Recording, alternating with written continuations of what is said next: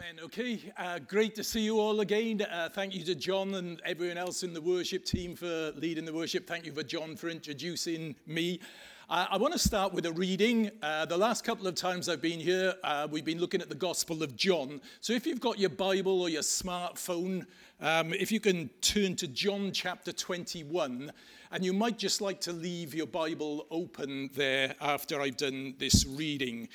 Jesus has just risen from the dead, and this is what happens in this final chapter of John. And it says, afterwards, Jesus appeared again to his disciples by the Sea of Tiberias.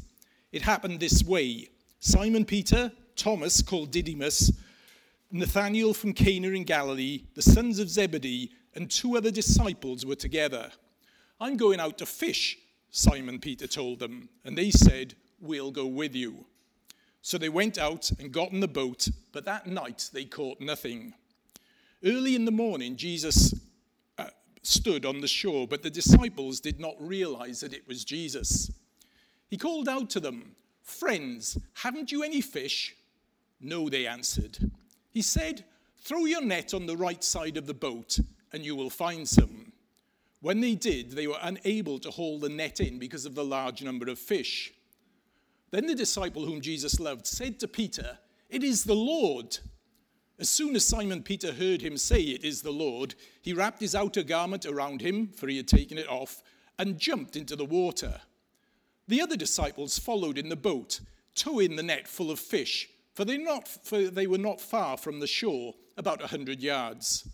When they landed, they saw a fire of burning coals there, with fish on it and some bread. Jesus said to them, bring some of the fish you have just caught. Simon Peter climbed aboard and dragged the net ashore. It was full of large fish, 153, but even with so many, the net was not torn. Jesus said to them, come and have breakfast. None of the disciples dared ask him, who are you? They knew it was the Lord. Jesus came, took the bread, and gave it to them, and did the same with the fish. Now, this was the third time Jesus appeared to his disciples after he was raised from the dead. When they had finished eating, Jesus said to Simon Peter, Simon, son of John, do you truly love me more than these? Yes, Lord, he said, you know that I love you. Jesus said, feed my lambs. Again, Jesus said, Simon, son of John, do you truly love me? He answered, yes, Lord, you know that I love you. Jesus said, take care of my sheep. The third time he said to him, Simon, son of John, do you love me? Peter was hurt because Jesus asked him the third time, do you love me? He said, Lord, you know all things. You know that I love you. Jesus said, feed my sheep. I tell you the truth. When you were younger, you dressed yourself and went where you wanted. But when you are old, you will stretch out your hands, and someone else will dress you and lead you where you do not want to go. Jesus said this to indicate the kind of death by which Peter would glorify God. Then he said to him, follow me. I want to talk about that passage, but I want to do it in a slightly different way this morning. In actual fact, if we can move this lectern away, that would be great. And if I could have a chair to sit down, I'm going to preach sitting down. Cool. Is that allowed?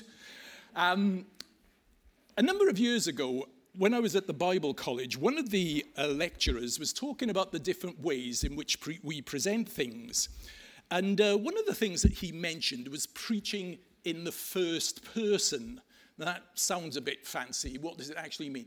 It just means preaching as though you were the person involved, all right? So you're not preaching, I want to preach this morning, not just about Peter, but I'd like you to imagine that I am Peter, all right?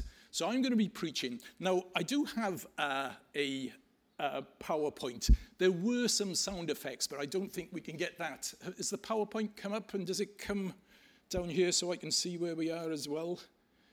We might not even have the PowerPoint. Oh, it's there. Okay. I tell you what, let me just put this chair by there just so I can glance up and make sure I can see where we are.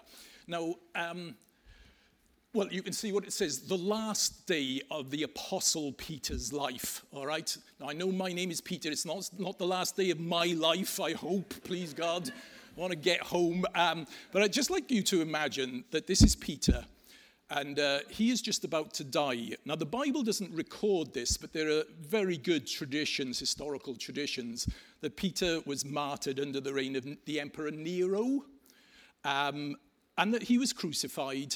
In actual fact, there's strong traditions that he asked to be crucified upside down because he did not believe himself worthy to die the same way as Jesus. So I just want to imagine that I'm in prison at the moment, and I'm just waking up. As I said, sadly, there were some sound effects, and it was going to start off with the sound of a cockerel crowing, and there were some other, but we haven't got those. But let me just start. So I'll just nod. Okay, thank you. So this is it. My final day on this earth. How apt that it should begin with the sound of a rooster crowing. I wonder what the first thoughts would come into my head on this my final day. What would my memories be? Would it be of my wedding day, that glorious day when I was joined to my beautiful wife, and the beginning of that great new adventure that we had together? Would it be the day of Pentecost, when God poured out his Spirit in such a tremendous way and the world began to change? Or would it be that other day, that dark and dreadful day when I failed so badly? Strangely enough, it's none of those. It was a day that happened just a little while later. And I'm sure I've got good reasons that I will talk about later as to why I remember that day. Of course, by then, Jesus was alive. The news had spread, and we began to meet with Jesus, and everyone was overjoyed. And of course, I was thrilled. All the things that Jesus had spoken about before, about suffering and dying, that we'd never really grasped, all of a sudden they began to come together and make sense. But although part of me was overjoyed, I was also very perplexed, because I had failed, and I had failed so badly. Judas was dead. Betrayal? Denial? Is there much difference between the two? Was there any hope for me? Well, maybe. Because you see, Jesus had given the message to the women, and they were told to go and speak to the disciples and Peter and tell us that Jesus had gone ahead of us to Galilee. Go and tell the disciples and Peter. But what did that mean? Was I in the group? Was I outside of the group? Was there any hope?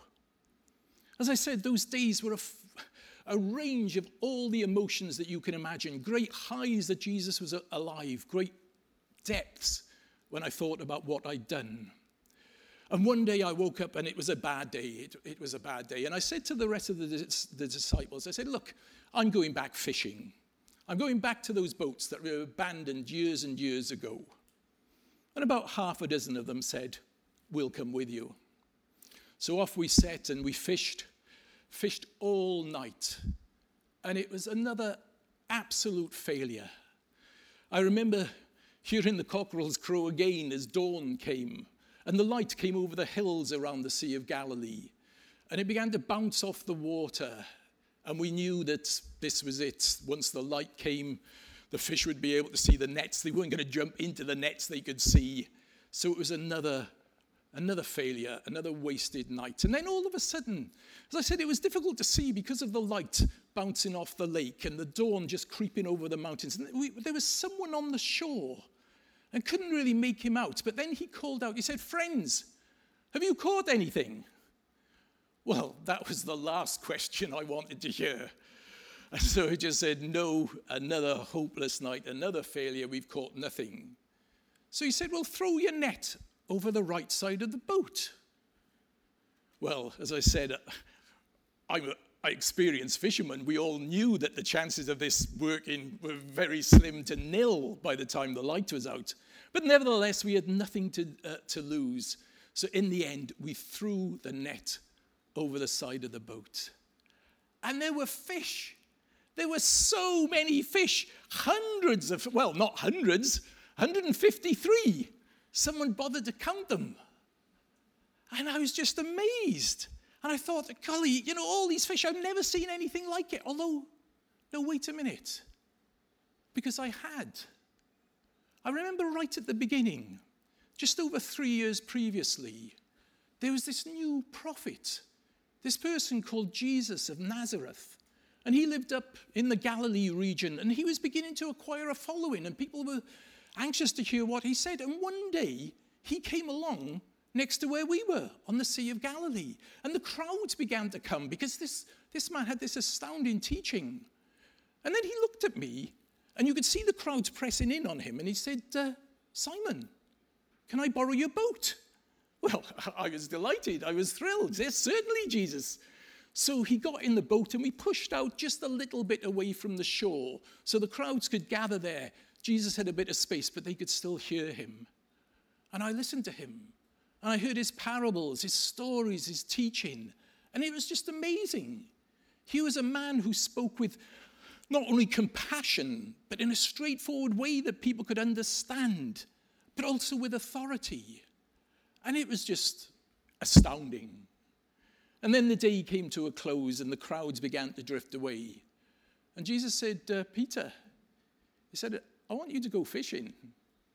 I want you to go out a little deeper, and then cast your net over the side of the boat. And we did that, and that was where I first saw that first gigantic shoal of fish, right at the very beginning. And all of a sudden, it wasn't just that Jesus spoke so tremendously, but that he was able to do miracles. And there was something about this man. As I said, his authority, his compassion, but also his righteousness, his integrity, his holiness. And I felt totally unworthy. And I fell down at his feet and I said, Lord, depart from me, I'm sinful. And Jesus said, no. He said, I'm going to stay with you, and you're going to stay with me. And in the future, you're not going to catch fish. You're going to catch men and women. You're going to bring them into the kingdom of God. Peter, I want you to follow me. And that was it. Here was someone I had met who could change my life, who could change my job, who could affect my family. And I willingly left everything else behind, and I set out to follow him. As I said, we were glancing towards this person on the shore, and I think deep down we all knew who it was. But it was John the disciple whom Jesus loved, who cried out, "It is the Lord!" I remember another time when we were just a bit further north, up in Caesarea Philippi, and Jesus was about halfway through his ministry. And he got us all together and said to us as disciples, he said, "Who do people say that I am?" And so we told him the usual answers. Some people think you're one of the prophets. Maybe you're Elijah. Maybe you're Jeremiah. There are some other people, they think you're John the Baptist who's come back from the dead after being beheaded. And then Jesus asked us, what about you? Who do you say that I am? And I knew. It just came to me, and I knew with utter conviction, with utter surety. And I said, you are the Christ. You are the Messiah. You are the Son of God. And Jesus said, well done, Peter. He said, you haven't even worked this out. He said, you've had a revelation from God as to who I am. And this was astounding, that God was speaking to me, that God was actually speaking through me, that this God who had this plan, who had spoken through the scriptures, who had spoken to all these people years ago, who had spoken through Moses and then through the prophets, was willing to use me as his instrument and speak to me and speak through me. Except that then Jesus began to talk about suffering and about dying. And I just thought, this doesn't fit in. It just doesn't fit in with this revelation from God that you're the Savior, that you're the Messiah. And so I took him to one side. And I said, Jesus, we don't want to hear any more of this talk about suffering and dying. Satan, get behind me. You see, I didn't understand the things of God. I didn't understand his ways. I didn't understand his plans. I had my own idea of what God's mission would be like, what God's Messiah would be like. And Jesus had to put me straight. I jumped out of the boat. I wanted to be with Jesus. I remember grabbing my garment, jumping into the water, swimming for a little while because of the depth, and then eventually striding through the water to see Jesus. And that reminded me of another time that I got out of a boat. This was quite a while ago, and it was a very different circumstance. It was in the middle of the night. We'd been with Jesus, and Jesus said, I want you to take the boat across the Sea of Galilee. And he said that he was going to meet us later, which was a little strange. And so we set off. And as I said, I know all about fishing. I know all about sailing and rowing and everything. But that night, the storms were so powerful, so mighty. The waves, the wind, we could hardly make any headway. And again, there was lightning flashing. There was the moonlight bouncing off the waves. And then someone said, I can see someone. And we thought, no. They said, yes, there's someone out there. It's a spirit. It's a ghost. And then we heard that voice. And that voice that said, no, it's no ghost. It's me. It's Jesus. And then, I don't know whether it was bravado or whether it was faith or whatever, but I found myself splurting out and saying, well, if it's you, Jesus, let me come. Let me walk to you on the water. And Jesus said, okay, come on then, Peter. So I stepped out of the boat and I stepped on the sea, and the sea supported me. And I began to stride across to Jesus. Jesus was walking on water, and I was walking on water. And this was incredible. I couldn't believe it. It was so miraculous. It's beyond my wildest dreams. Until I suddenly stopped and thought, what am I doing? And I felt the wind in my face, and I looked at the waves. And they were enormous, and I started to sink. And I thought, I am going to die. I'm going to die in the middle of this Sea of Galilee. And I cried out, save me, and Jesus was there. And his arm came out, and he helped me back and got me back in the boat. And then he said, you should have more faith, Peter. Eventually, I got to the shore. Jesus was there, and Jesus had already started cooking breakfast. There was a bit of a bonfire going there, and I just remember being there. And to be honest, I couldn't even look Jesus in the face. I just stared into the fire. You know, sometimes you see these pictures and you look into the flames.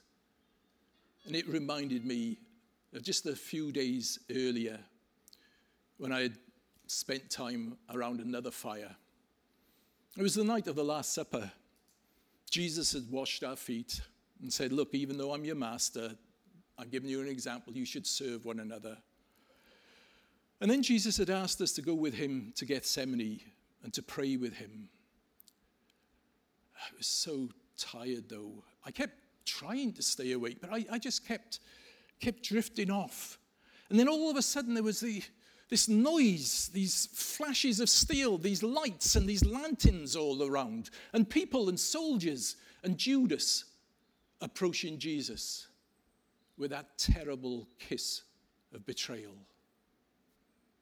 And everyone else ran away. I didn't. I did stay there. I decided I would follow, although at a safe distance. I made sure I was all right. And so gradually I made my way into this courtyard, and it was a cold night. And there are all these people warming their hands around this fire.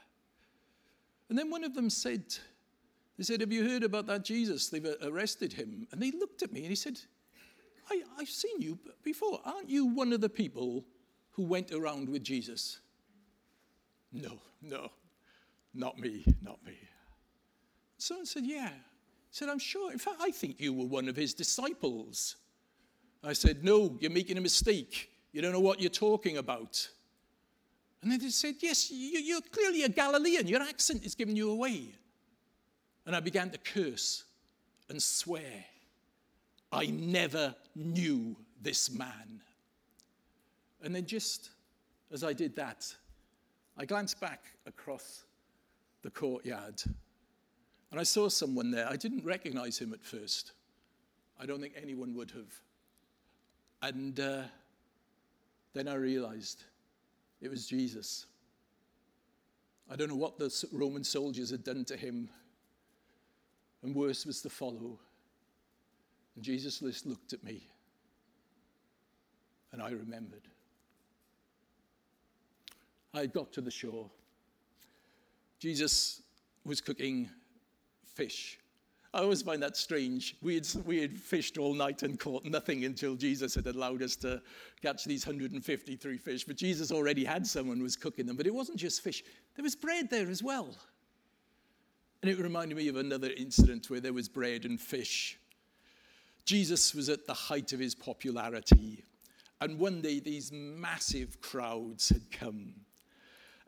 Someone said there were about 5,000 men, and by the time you add women and children, there were about 20,000 people there. And they were all listening avidly to Jesus, but it was getting on late into the day. And we approached Jesus and said, okay, Jesus, they need to go home. Need to pack them off, set them off home. And Jesus said, let's give them something to eat. And we just looked astounded. And I think it was Philip who did the maths, and he worked it out. He said it's going to cost someone 8 months of a person's wages to feed all these people. And Jesus said, what have we got? And it was Andrew who said, well, there's a little lad here. He's got some bread and some fish. I said, but what's that? It's hopeless in this situation. And you could see that twinkle in Jesus' eye. You could see that smile, because here was someone who delighted in hopeless situations. And he took the bread and the fish, and he prayed to God, and he began to distribute it. And there was enough for everyone. Everyone had his fill, and there was loads left over. And I always think of that. Though the resources were so sparse, the resources were so few, there was so little to work with, yet Jesus changed that whole situation around. Jesus had the bread and the fish, and then he took the bread, and then he gave thanks and broke it and gave it to us. And again, that reminded me of that night, that Last Supper, where, as I said, Jesus had washed our feet, and then Jesus started talking. And again, he was talking about suffering and dying, but there seemed to be an added seriousness, an added urgency about what he was saying. And then he said, I'll soon be dead, and you will all forsake me. No, not me, I said. I remember leaping to my feet, and I looked at the other disciples and I said, they may forsake you, not me. I'll die for you. And Jesus just shook his head sadly and said, no, Peter, no, you won't. In fact, before the cockerel crows twice, before it's morning, you'll have disowned me. You'll have denied me, not just once, not just twice, but 3 times. I remember that next morning. I remember hearing the rooster crow, and I was in the depths of despair, because at the end, I had failed, utterly, totally, miserably failed. Jesus was going to die. There were no 2 ways about that.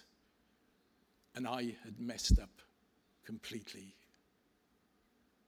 Was there any hope? Was there any hope? Well, there must be some, because I find myself now at the Sea of Galilee with Jesus who is still alive. I find myself eating bread and fish with him. And then Jesus catches my eye. And Jesus says, Peter, do you truly love me?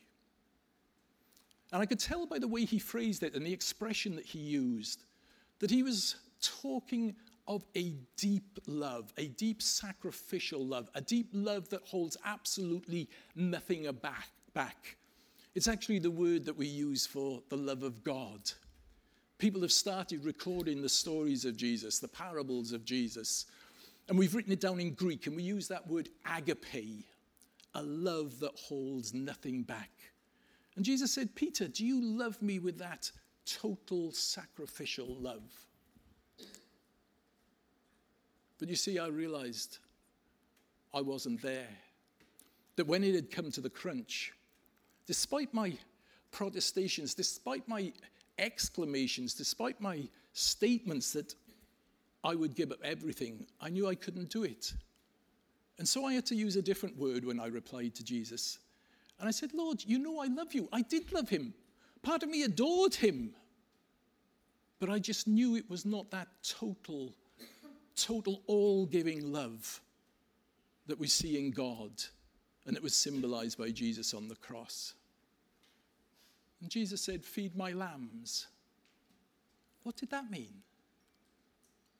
Could he still use me? Would he still use me?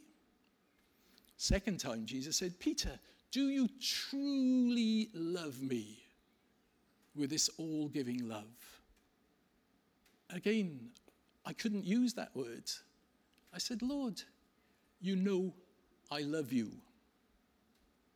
Take care of my sheep, said Jesus. And then Jesus asked me a third time. 3 denials, 3 questions. But it was interesting what Jesus said the third time. And actually, I was hurt by it.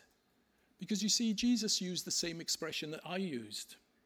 He just said, Peter, do you love me? And I said, Jesus, you know all things. You know that I love you. And you see, I've thought about that a lot. And it just seems to me that Jesus was coming down to meet me at the level that I was at.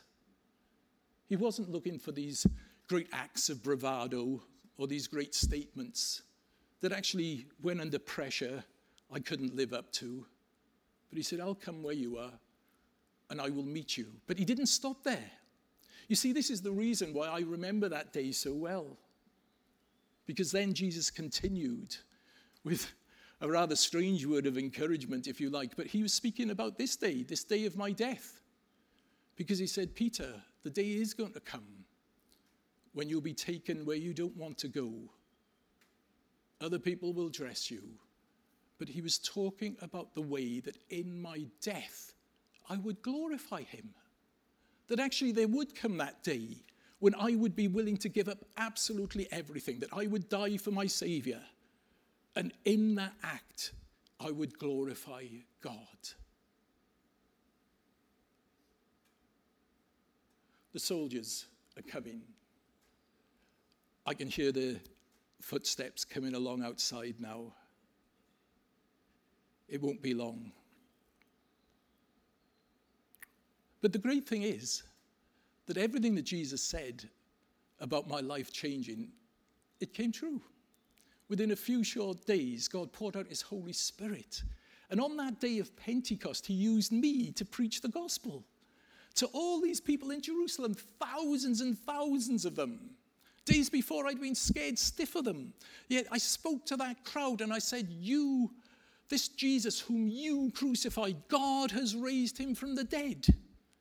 And I dare say amongst that crowd were some of the people that I had denied Jesus before, with cursing and swearing just a few days later. And yet God's Spirit was at work and they began to cry out, what have we got to do to be saved? And I was able to tell them, repent, be baptized, receive this gift of the Holy Spirit. And 3,000 people were saved that day. And it wasn't just that day. God continued to use us. And signs and miracles were happening. And every day people were coming into the kingdom of God. I remember one day, and I say this to his glory, to his honor, I remember just walking around, and just as my shadow touched people, they were getting healed. As I said, all due to God and for his honor and for his glory. Now, I'm not saying that everything was easy. I must admit that at first I thought the gospel, the salvation, was just for the Jews. And God had to teach me some lessons that it was for the Gentiles also. And eventually I learnt those lessons and found myself in the home of Cornelius. And speaking, and God's Holy Spirit came. And now the gospel has been spread right across the world. And the world is being turned upside down. They're just outside the door. It won't be long now. I wonder what Paul would say about this. He'd probably have some fancy theological description of the arrival of immortality and incorruption, the consummation of our redemption. I've read Paul's letters and I found them very hard. But he did have some good things to say. Running the race, fighting the fight, finishing the course.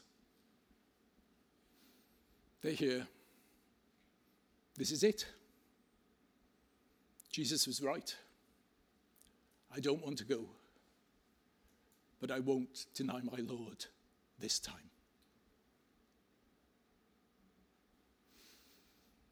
Okay, I'm sorry if some of those things were out of sync. I forgot to nod towards the back. Thank you for doing that. I don't really want to say too much else. I hope it is self-evident. It was interesting that when John was introducing the service this morning, he said, some of you might have had good days, some of you might have had bad days, and we all do. And that is what our Christian life is like. We have these ups, we have these downs, and yet God does not abandon us. And what I love about that story is this idea that Jesus comes and meets us where we are. You see, it's quite easy in a setting like this, when there's good music and there's a crowd of us to sing, here I am, wholly available, I surrender all. But Monday morning and Tuesday morning, it's a lot harder. And sometimes we mess up, and sometimes we fail. And Satan's so good at creeping in with his insidious lies. You're not worthy. Well, none of us are worthy.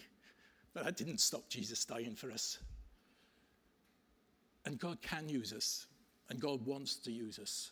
And God wants to take us on.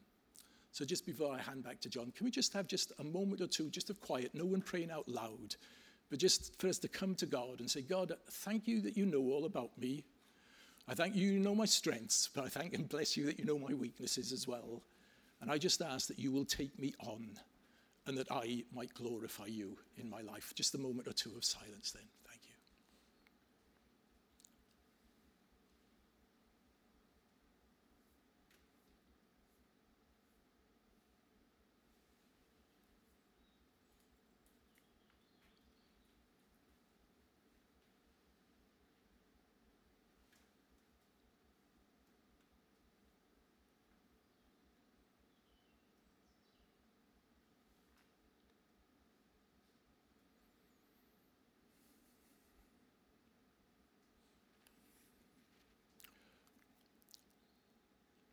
Father, I do thank you that you do not give up on us. I do thank you that you know all our weaknesses as well as all our strengths.